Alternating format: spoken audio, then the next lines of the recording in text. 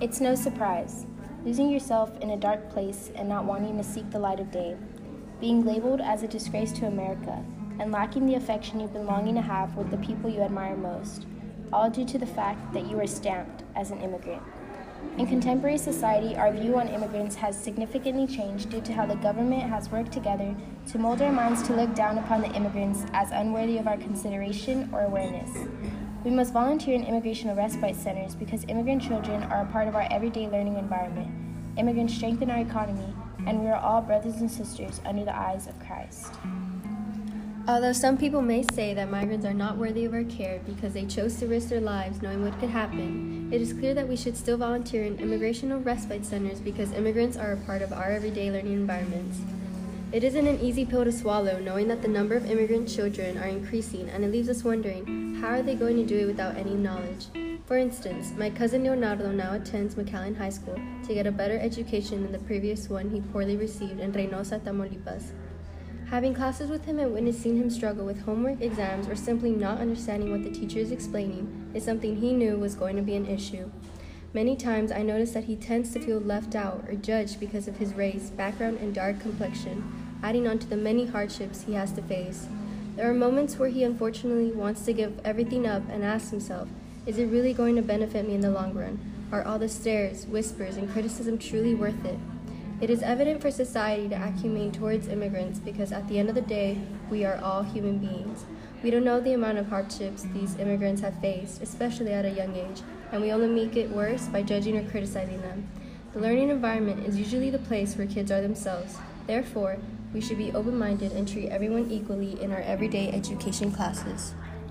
Similarly to immigrants being a part of our everyday educational environment, immigrants also strengthen our economy in many ways.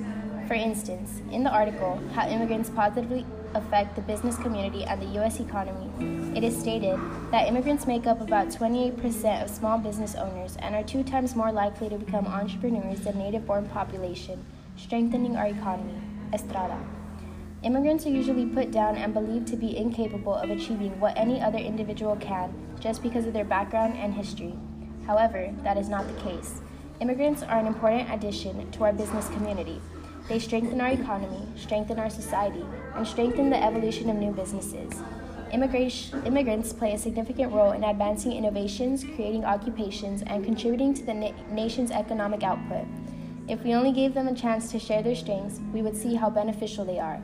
When will we give them that chance? When will they be believed to be capable of doing the same or better than any native-born individual? Therefore, the business community should care about immigrants and notice them because they are pushing immigrants to the side, believing that they lack the ability to complete high-job tasks, when in reality, they are throwing away the opportunity to grow and expand their business with the help of the knowledge and contributing factors from the immigrants. In addition to immigrants assisting our economy, we should volunteer at immigration respite centers because all human beings are seen as equal as well as brothers and sisters in the eyes of God, making it our duty to serve the Lord through showing compassion towards those suffering a difficult life. For example, every year Baptist Temple Church in McAllen makes a trip to Honduras.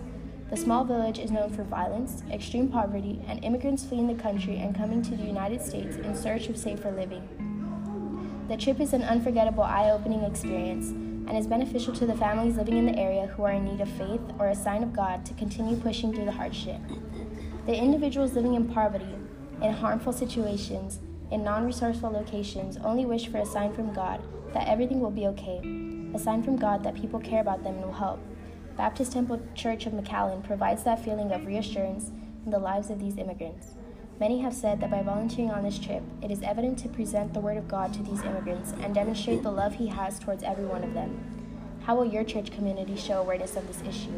Will you do your duty as a follower of Christ and volunteer to help these lost immigrants?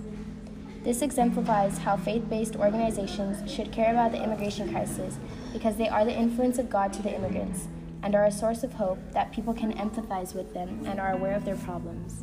In conclusion, as individuals in our community, we should take on our role and volunteer at immigration respite centers and show attention towards immigrants, for they are a part of our everyday educational classes.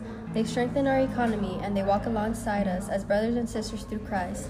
To volunteer or take part in helping immigrants, feel free to contact the Catholic Church's Respite Center at 956-708-4088 or contact the volunteer coordinator at Sacred Heart at 956-884-3087.